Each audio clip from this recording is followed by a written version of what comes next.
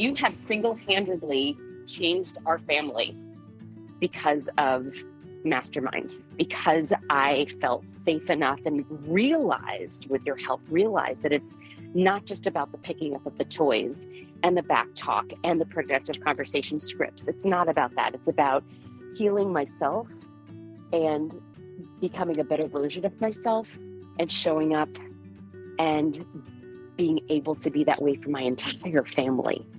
I really credit you with doing something that I literally have not been able to do with countless therapists and all the journaling and all the thinking and all the meditating and all the things.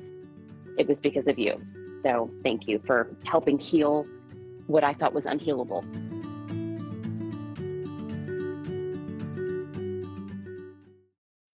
You're listening to the Mastermind Parenting Podcast with Randy Rubenstein and special guest Nir Eyal, episode 79.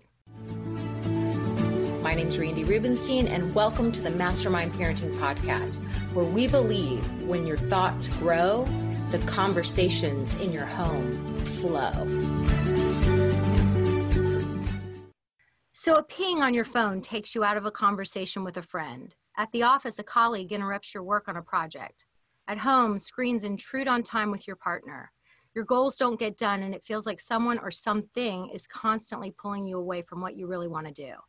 Why does it seem we're no longer in control of our attention or our lives? Nir Eyal wrote the book on how tech companies get people hooked. After years of teaching at Stanford, Eyal now reveals the Achilles heel of distraction in his new book, Indistractable. Eyal lays bare the secret to finally doing what you say you'll do. Eyal provides a practical plan for getting the best of technology without letting it get the best of us. In Indistractable, he provides the recipe for mastering what he calls the skill of this century. A graduate and instructor in Stanford's Graduate School of Business, Nir Eyal has studied and taught behavioral design with and to industry leading experts and scientists. He writes, consults, and teaches about the intersection of psychology, technology, and business at nearandfar.com. So thanks for coming on the podcast. I think my pleasure. This whole, once I was like, yes, it is, because here's my pre-released copy. Yes. Right here. I look at all those tabs and notes. I love it. Those are my favorite kind of copies to see. I love it. Let me tell you something. And you guys sent me this last week. I read it in 3 days. Wow. Yeah. Thank you. I read it. No, and it was so good. It's so good. And when I read the intersection of psychology, technology, and business, yes, it was all my favorite things. And I mean, including when you started talking about triggers and the brain, and in my book, I use the term distraction. There's so many commonalities that you just never know. I mean, I would never have looked at this book and thought this is going to have so many things in common with the book I wrote on parenting. So, right. Yeah. Well, I'm so curious to hear what you thought about the section on parenting, on raising indistractable kids. Yeah, I thought it was great. And I think it's timely. And I mean, personally, I have 3 teenagers. So I have so many questions for you, and I just want you to share all your goodness. And before we even started recording, I was telling Nir that my husband actually heard Nir on business radio and just happened to tell me. He said, I heard this guy and he was really an awesome speaker, so smart, so polished. You'd really like him. And then coincidentally, a week and a half later, your people got in touch with me and said you wanted to come on the podcast. And I was like, okay, this is meant to be. So I really want you to do most of the talking here because you've got so much goodness to share with us. And so it's interesting because I kind of have a 2 audiences, right? So I've got the business folks who read Hooked and want to learn how to build habit forming products. But then I've got also this audience of parents and husbands and wives who want better relationships with each other, better relationships with their kids. And so I kind of have these multiple audiences. So yeah, fire away. Well, you hit me on multiple levels because obviously I'm interested as a mom with my 3 teenagers, and technology is a big source of contention in our lives. Mm-hmm. As a human, I'm constantly trying to stay on task and not be so distractible. Mm-hmm. And the business piece, I'm super interested in too, because I'm all about how do I get the people that come into my community hooked on my information and see that learning is fun? Because where I attack my process is behavior change, which, as you know, like, it's hard to make behavior change. You know, I constantly am learning for ways to reach the people in the easiest way possible and to get them hooked on my learning and then actually taking action. So yeah. This is such a great place to start too, because I think, you know, before I wrote Indistractable, as I do with every book idea I have, my first step is to read every other book on the topic, because I don't want to write a book that's already been written, right? If somebody's done a great job with a topic and answered a question that I had to my satisfaction, well, why do I need to write that book again? That's silly. So with Indistractable, I read every other book on this topic. You can see them here in this video feed, all these books that I've read on the topic, and they basically all said the same thing. It's technology that's the problem. Technology is melting your brain. Technology is bad for you. Technology is this, technology that. It's all the big tech companies' fault. And I got sick of it, because even when I tried to excise technology from my life, right, I got a flip phone in Alibaba that's this like $12, you know, phone that only takes and receives calls and text messages, no apps. I got a word processor here. I got this word processor from eBay that doesn't have any internet connection. From the 1990s, this thing was made. And I sat down and I was like, okay, now I'm going to get my work done. Now I'm not going to be distracted anymore, because I don't have all this modern technology. And you know what? I still got distracted because I'd say, oh, there's that book I've been meaning to read, or let me just organize my desk for a quick sec, or let me just take out the trash. And I kept getting distracted because I hadn't dealt with the real source of distraction. And this is the real problem. The real distraction that we have today is the distraction of thinking that technology is the problem. That before Facebook, nobody ever got distracted. Come on, that's ridiculous. Distraction is a really old problem. Socrates and Aristotle talked about it 2,500 years ago. They called it akrasia, which means the tendency to do things against our better interest. So this is not a new problem, but it does require some new solutions, because the mediums have changed. The format has changed. But what I really wanted to do with this book was to dive deeper than the simple answers. We have so many simple answers about, you know, what's going on in the world these days, and there's no room for nuance. And I think we really miss some of that nuance, because, you know, look, the answer to every complex question in life is always the same answer. It depends, right? That you need to dive in to really understand something, not just stick with these superficial analysis, particularly when it comes to parenting, right? That, you know, all the media tells us is that technology is rotting our kids' brains. And you know what? The research doesn't show that this is true at all. There's really nuance here. Yeah, it's not good for some people in some situations, depending on what they do, but there's a lot of nuance there that we should get into before we make these sweeping generalizations. Well, and it's easy to blame. Right? Yep. I mean, when you stay in a place of blame, then you don't have to take any personal responsibility, and it's kind of like you're off the hook. Yes, that's right. I mean, this is why I start that parenting section with the kind of a list of falsehoods that we parents love to believe. And I start with, and by the way, I'm the father of an 11-year-old little girl. And so I was guilty of this before I actually dove into the research. So one of the most pervasive myths is this idea of the sugar high. That if kids have a lot of sugar, they just act crazy and they do terrible things, and there's nothing controlling them because the sugar has got their brains. And it turns out that study after study and meta studies of studies have all concluded there is no such thing as a sugar high, except on parents. That parents, in fact, behave differently when they believe their kids have been given sugar, even when they were given a placebo. Wow. So they did these studies where they gave kids an inert substance that tasted sweet, probably some kind of artificial sweetener or something. And I'm sure they made sure that had no known effects on behavior. And then they told the parents that their kid had just had a bunch of sugar. So the parents believed the kid was having a sugar high, and they wanted to just observe the parents. And while the kids didn't behave differently at all, they did nothing differently. They found that parents who believed their kid had more sugar and believed in the sugar high — this didn't work for parents who didn't believe in the sugar high — berated their kids. They followed them around. They said, Johnny, don't do this, don't do this. They constantly nagged them because they thought, you see, this is why my kid is acting crazy. And so there's all of these myths that we parents like to believe because, like you said, it kind of takes us off the hook. And unfortunately, many of us just stop at the superficial level, that if I just take the phone away from my kid, if I just, stop them from playing Fortnite, then that's it. The problem will be solved. And it turns out the problem is way, way deeper, uncomfortably deep for a lot of parents. It's funny that you bring up Fortnite. I like what you wrote about, and I don't know exactly, you can expand on how you put it, but like the kids have to be in the driver's seat. When we start putting all these restrictions on them, and really a lot of what I gathered, that you were talking about is having productive conversations. Don't just lecture and dictate and take away, right? Involve them in this decision-making process. This week has been a fortnightless week. Yeah. And it's been interesting to see how he's kind of noticed the withdrawals from it, the boredom, like having to work harder to make conversation with friends or to hang out. I don't know, the whole thing. Yeah. Interesting. I mean, it brings up a lot of these issues. So one thing it's really important to know out there, because there's been a lot of misinformation about screen time and the effect of screen time on kids' mental well-being. So just to be clear, there have been 0 studies that show deleterious effects from 2 hours or less of extracurricular screen time.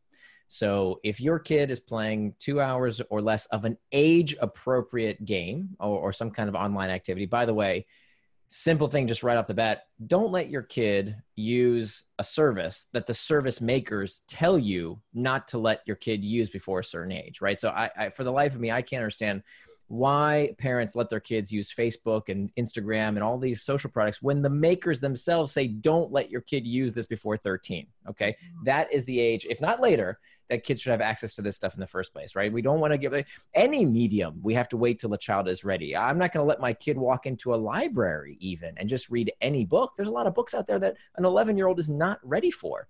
So we have to make sure the content is appropriate. But assuming the content is appropriate, there is no study that links any deleterious effects to 2 hours or less of extracurricular screen time. Now, what about the excessive amounts? We do see studies that find that when it comes to really excessive use, 3, 4, 5 hours a day of extracurricular screen time, we do see some negative correlations with decreased sense of well-being. It's a very minor effect, but it is there. So it's something to be aware of.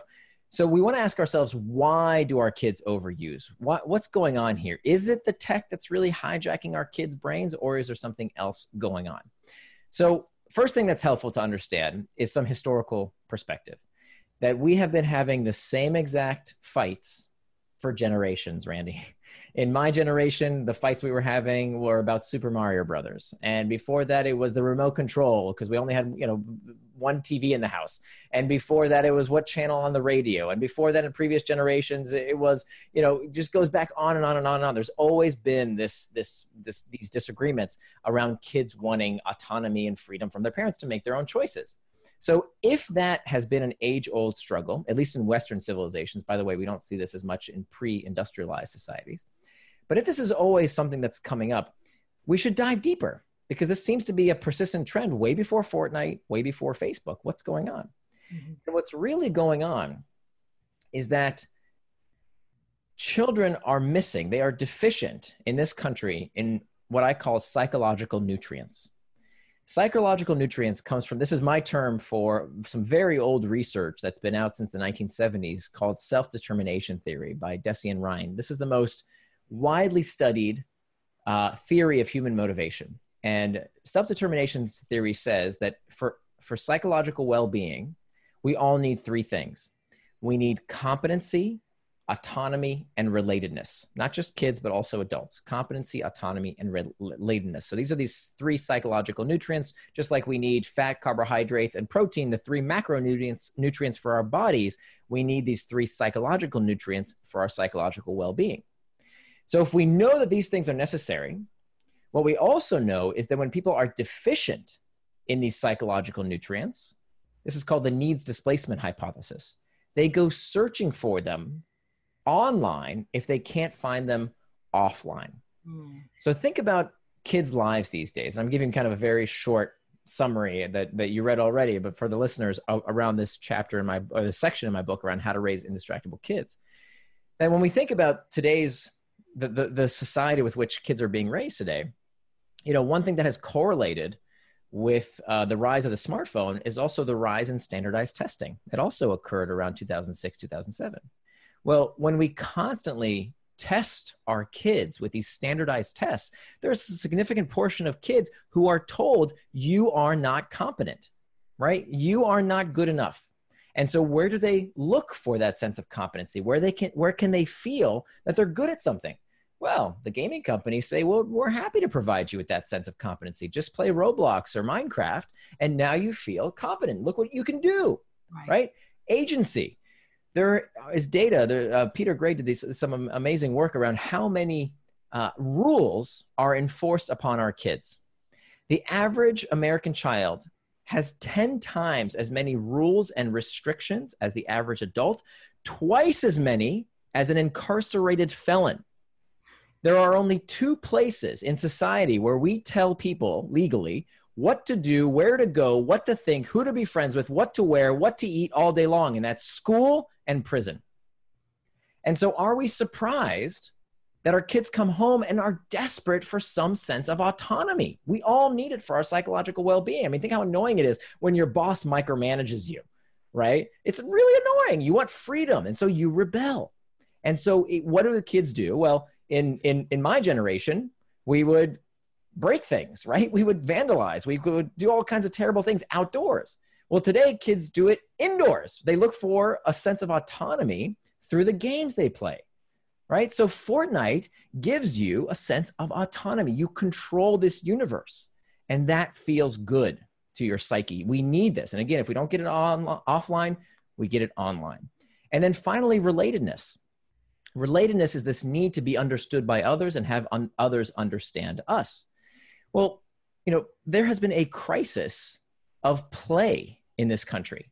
It used to be when I was growing up, when I was a kid, that the neighborhoods of this country were singing with the sounds of kids playing.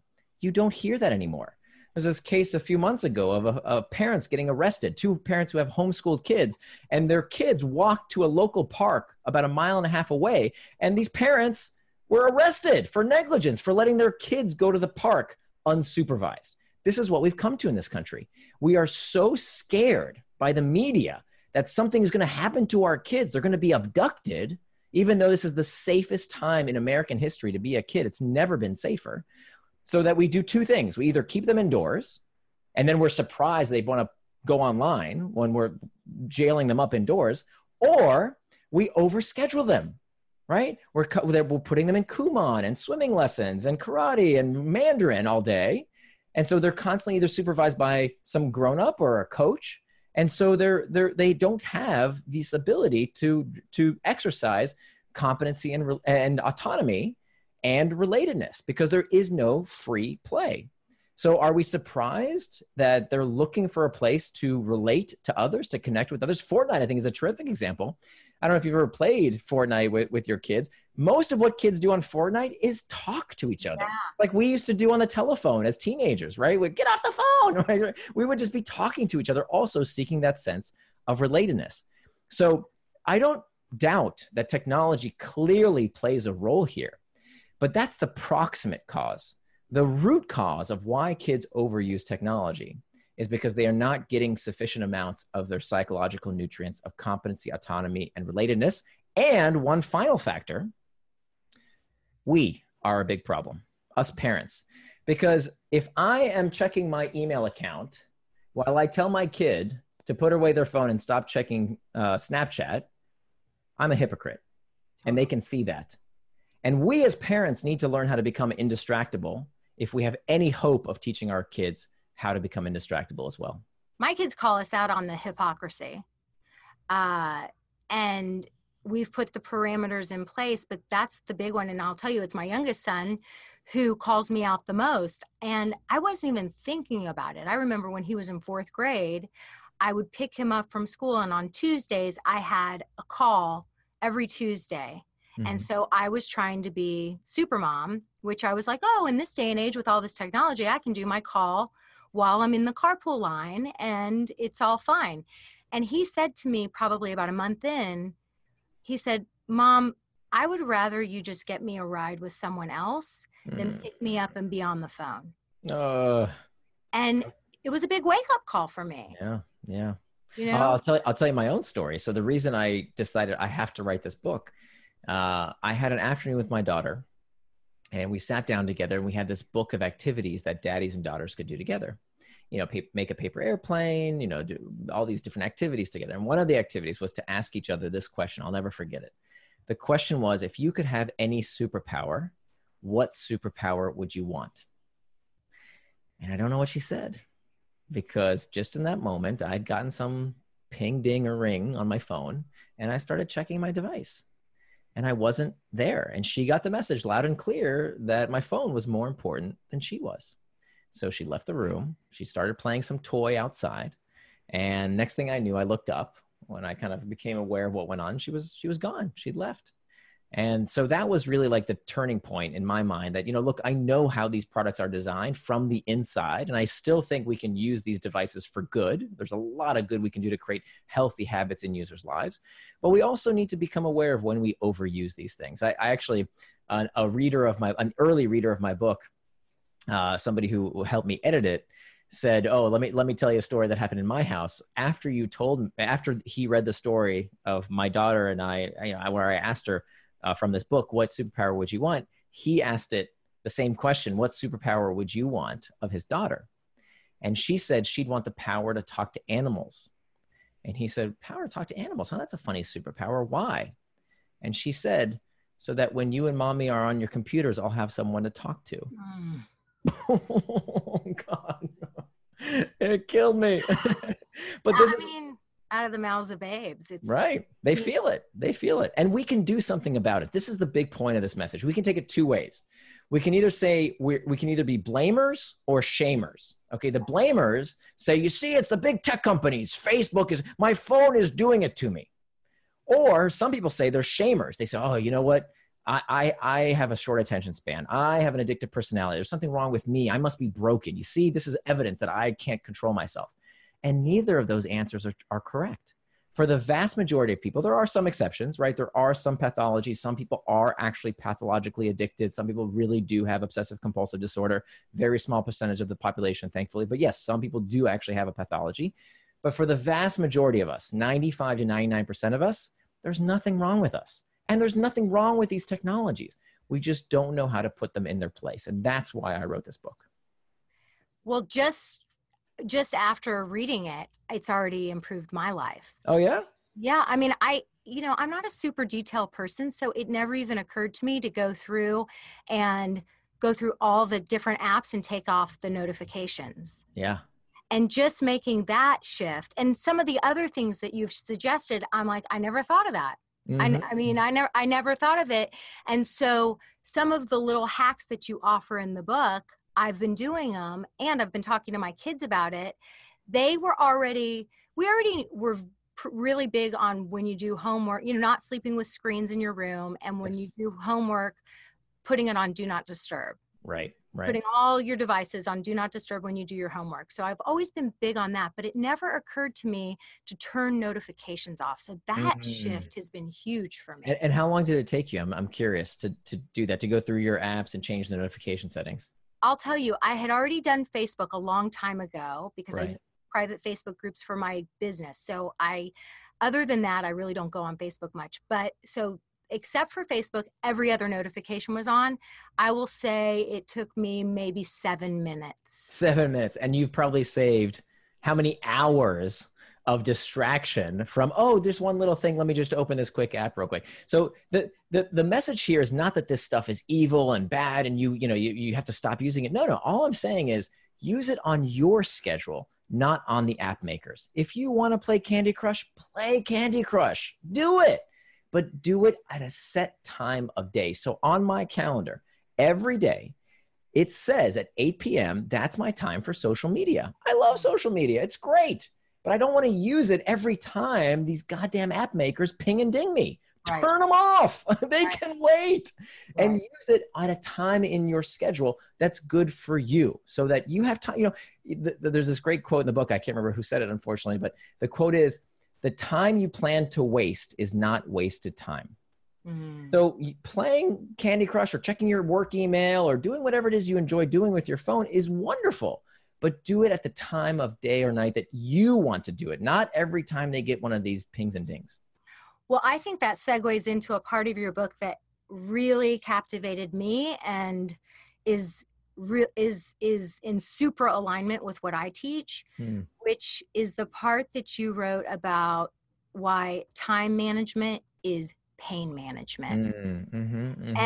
And what I wanted to say is the pings and dings and notifications, why it has affected my life so much in this short amount of time since I took them off is I know that I shouldn't be going on when I see a little red bubble.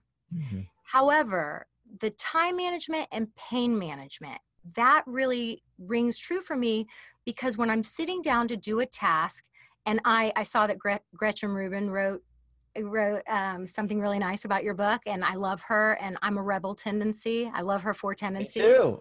You're a rebel tendency? I'm a rebel as well. Yeah. So as a rebel tendency, like I defy all expectations. Including my own, right? Right. And so when I'm sitting down to do something that I don't necessarily want to do, but I need to do, and I get one of those little red bubbles, it's so difficult for me not to give in to that moment of like a little pleasure hit. Just a tiny, it relieves that pain of, I don't want to do this thing. I don't want to do this thing. And so it's so easy for me to procrastinate and give into the red bubble. And so if you could talk a little bit more about that time management and pain management. Sure. You know, so in order to understand why we don't do the things we know we should do, right? In general, right? So let's back up a little bit. What do we mean when we use this term distraction? What does that term actually even mean? To understand what distraction is, you have to know what the opposite of distraction is. The opposite of distraction is not focus. The opposite of distraction is traction. Both traction and distraction come from the same Latin root, trahare, which means to pull. And you'll notice they both end in the same 5-letter word, action. Distraction, traction, both end in the word action, reminding us these are things we do, not things that happen to us. So traction is any action you take that pulls you forward, right? The things that you do with intent, things that you want to do with your time. Anything else that is not traction is a distraction. So you got traction and you got distraction. Now, what moves us to either traction or distraction are 2 things. All our behavior is spurred by either an external trigger or an internal trigger. External triggers are these things in our environment, the pings, dings, rings, and things that prompt us to either traction or distraction. If you get a notification on your phone and it says, hey, time to hit the gym, terrific. That's traction. That's moving you towards what you planned to do with your time. However, if you get a notification on your phone, like I did when I was with my daughter and I wanted to play with her, and now it took me to distraction because that's something I did not want to do. I did not want to be checking my phone at that time. I wanted to be fully present with this person I love very much. Now that moved me towards distraction. So external triggers are a big part of how we make sure we get more traction and less distraction. But the most important part of this entire model of how do we become indistractable, how do we become the kind of people who do what we say we're going to do, is to master our internal triggers. Internal triggers are these uncomfortable emotional states that, again, prompt us to either traction or distraction. Now, to understand why we get distracted, we have to understand why we do anything. The reason we do anything, the source of motivation is not what most people think it is. Most people think, if I say, okay, what's the nature of motivation? Why do we do things? Why do we act? Why do we do any behavior? Most people will tell you some version of carrots and sticks. This is called Freud's pleasure principle, that everything we do is in the pursuit of pleasure and the avoidance of pain, right? Seems like common sense. Except neurologically speaking, it's not true. We do not do things because of the pursuit of pleasure and the avoidance of pain. Everything we do is done out of a desire to escape discomfort. That's it. Even the pursuit of pleasure, wanting to feel something good, is in fact uncomfortable. Craving, wanting, desire. There's a reason we say love hurts, because neurologically speaking, that's exactly what's going on. The brain spurs us to action by creating psychological discomfort. So when you're feeling lonely, you check Facebook. When you're uncertain, you Google. When you're bored, you check the news. You look at Reddit, Pinterest, sports scores. All of these things cater to uncomfortable emotional states. So that means if all behavior is spurred by a desire to escape discomfort, that means that time management is pain management. That I can teach you every productivity tactic there is out there. None of them will work unless you master your internal triggers. If you can't figure out what it is that you're escaping, let me tell you, the reason I started using my phone when I was with my daughter was not because of my phone. There was stuff going on inside me. The icky, sticky truth is that I didn't want to deal with. And my escape from that uncomfortable sensation, maybe it was too much time with my daughter, maybe it was the stress I was experiencing in my business. I had to be very honest with myself and come clean with why exactly I couldn't sit for 10 minutes without getting distracted. And it was because of this principle that distraction starts from within. So that has to be where we start. And I tell this to people all the time. I say, we've been sold a bill of goods in the, we want our kids to be happy. We want to be happy. When a big part of life is about experiencing discomfort. Oh, thank you, Randy. This is so perfect. I couldn't agree more. This is what drives me up the wall when it comes to the self-help and personal productivity business, the industrial complex of selling more books and gurus is that, they tell us that if we're not happy, if we're not satisfied, we're not normal. Right. Nothing could be further from the truth that evolutionarily speaking, we are designed for dissatisfaction. And it hurts us when we believe, oh, I'm not happy all the time. Something's wrong with me. No, you are designed that way. If there was ever a branch of Homo sapiens who were satisfied and said, no, I'm good, I'm happy, our branch of Homo sapiens probably killed and ate them. Right. Because satisfaction is not evolutionarily beneficial. So what does this mean? One, it means we need to acknowledge the fact that we are designed to be perpetually perturbed. And that's fine. There's nothing wrong with that because it's that same sense of restlessness that helps us achieve things. Look, meditation is a very effective technique, but if all you do is meditate all day and don't actually fix problems in the world, well, then nothing changes. We need to also act. Right? And so we need these internal triggers. We can leverage them to help us do great things in the world. But we also need to make sure we don't let them get the best of us. So we only have two choices, right? One, we need to acknowledge first and foremost that this is totally normal. And I talk about these lists of cognitive biases that make us this way. But so the first thing we can do is we can learn tactics to cope with that discomfort. We can reimagine the trigger, we can reimagine the task, and we can reimagine our temperament. And I give you tactics for how to do all that. So that's one thing you can do is to reimagine the internal trigger itself, to think of it differently so that you can cope with discomfort. However, many things we can change. We can change the source of that discomfort. And so we don't want to shortchange ourselves and just say, oh, well, let's just meditate and be mindful all day. Because some things we actually need to get up off our butts, stop meditating, and change the world.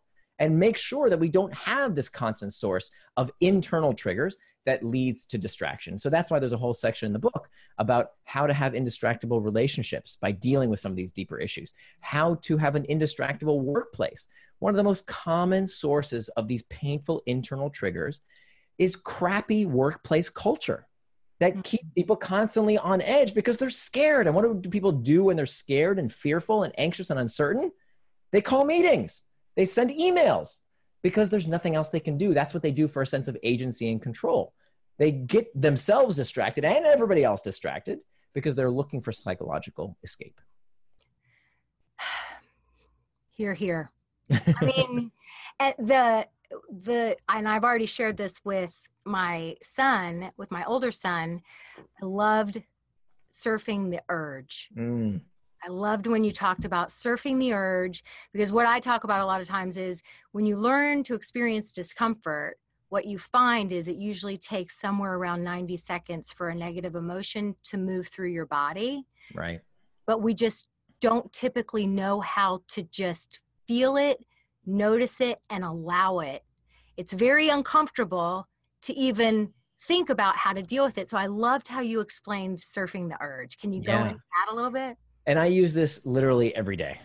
This is a technique. I didn't invent this technique. This actually comes from acceptance and commitment therapy. It's a very well-studied set of technique for coping with discomfort. And so back when I talked about, these two things that you can do, you can either change the source of the discomfort, or you can learn techniques to cope with the discomfort for sources you can't change. So, feeling discomfort is perfectly normal, perfectly human. How can we deal with it in a healthier manner? So if I experience a temptation to do something I don't want to do, right? Temptation towards distraction as opposed to traction. For example, let me give you a real life example. So writing for me is hard. I've written 2 books. It never got easy. It never became an effortless habit, right? It's a routine, but it's not a habit because writing is really hard work. And every day when I sit down to write, I'm constantly tempted to, let me just Google something real quick. Or let me just check email for a second, right? And so instead of giving into that distraction, what I do is to first acknowledge that sensation. Okay, this is totally normal. Mm-hmm. I'm feeling frustrated. I'm feeling anxious. I'm feeling bored, whatever it might be. Let me just sit with that for a minute. Let me get curious about it. Most people get contemptuous about it. They say, oh, you see, I'm messed up. I have a short attention span. There's something wrong with me, right? They approach it with contempt as opposed to with curiosity. And then what I try and do is I use technology to help me get control over technology. So I'll say something like, I'll set my timer on my phone and say, set the timer for 10 minutes. This is called the 10-minute rule. Again, I didn't invent it. It comes out of acceptance and commitment therapy. And in those 10 minutes, I can either get back to what I was doing, the thing that was on my schedule that I was going to do with my time, or I can just sit and feel that sensation for a little bit and use this technique that you mentioned called surfing the urge, where all I need to do is just pay attention to that sensation, whether it's boredom, anxiety, just get curious about it. Don't judge yourself. Don't beat yourself up. Just get curious. And in those 10 minutes, what 99% of the time happens is that by just surfing the urge, by just acknowledging, okay, I'm feeling a little bored right now. This is an uncomfortable emotional state. It's simply an internal trigger which crests and passes, and just feeling that sensation. By the time that 10-minute timer is up, I'm back to work, right? But if, on occasion, I do this, by the way, with food. I've struggled with food my entire life. Over only the past few years, I've got it under control and I'm in the best shape of my life since I've started writing this book. But I was clinically obese at one point in my life. And I use today the very same technique. When I see, oh, there's a dessert I really want, I can have that dessert in 10 minutes of surfing the urge. I feel like that piece is hard for people to conceptualize and really get. And you only get it once you start doing it. Mm-hmm. And you see, and I think this probably ties into motivation. Once you see the effects and the results of surfing the urge, I think that helps you to buy in and then want to try it more and more and more. Wouldn't you? Right. Yeah. And it's just one of many, many techniques. I mean, the most important part of the book, whether you buy the book or not, is the strategy. Tactics are what you do. Strategy is why you do it. And so, what I want to really paint into the picture I want to paint into people's minds is this idea of traction versus distraction, internal triggers and external triggers. If you understand that that is what guides your behavior in life, everything you do, whether it's traction or distraction, you can come up with your own tactics. Now I give you lots and lots and lots of tactics and all kinds of things that you can do to make it super concrete, but you can also develop your own tactics. The idea here is to come up with your own solutions to your own problems, right? Nobody's going to solve these kind of problems for you. I can lead you to water, but I can't make you drink. The idea here is that you will also continue to get distracted. I still get distracted from time to time. Becoming indistractable does not mean you never get distracted, okay? Becoming indistractable means you are the kind of person who strives to do what they say they will do. Do I still get distracted? Of course. At least once a day, something will distract me. But here's the kicker. I never get distracted by the same thing twice, right? There's that saying that insanity is defined as doing the same thing over and over again and expecting different results. Why do we, like idiots, keep getting distracted day in and day out, complaining that it's the big tech companies doing it to us, or our bosses, or this or that, or whatever excuse you want to put in, without doing something about it? Well, for most people, they don't have this picture in their mind that they can use to say, oh, I gave into my internal trigger. Oh, I didn't make time for traction. Or, oh, I know what it was. I didn't hack back the external trigger, or I should have prevented the distraction with a pact. It's those 4 steps, and there's just 4 of them that we use to become indistractable. I think that it's a very empowering book. Thank you. I really do. And I feel like it is the opposite of victimhood. And this, I think I hear a lot of parents who feel powerless when it comes to technology, when it comes to winning the war on technology with their kids, and they feel at a loss. And they're thinking the tech giants are just smarter than them and there's nothing they can do. And then they don't want their kids to feel left out because they don't have Fortnite to talk about with their friends.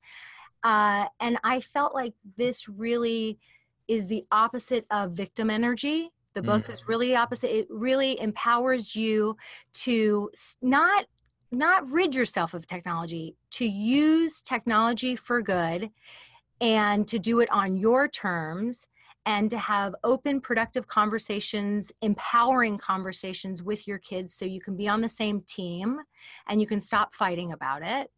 And just as we have a final thought and we wrap up, I would love to know if you could share your biggest piece of advice for parents who feel like they are powerless and they're losing the war against technology with their kids. Right. What's your biggest piece of advice for them?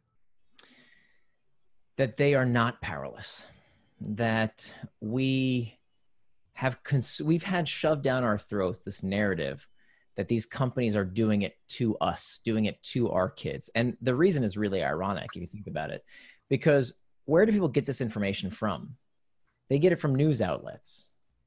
And how do news outlets make money exactly? They run ads. And those ads are sold to advertisers in exchange for your attention. And what was the business model again of Facebook? Oh yeah, it's the same exact business model.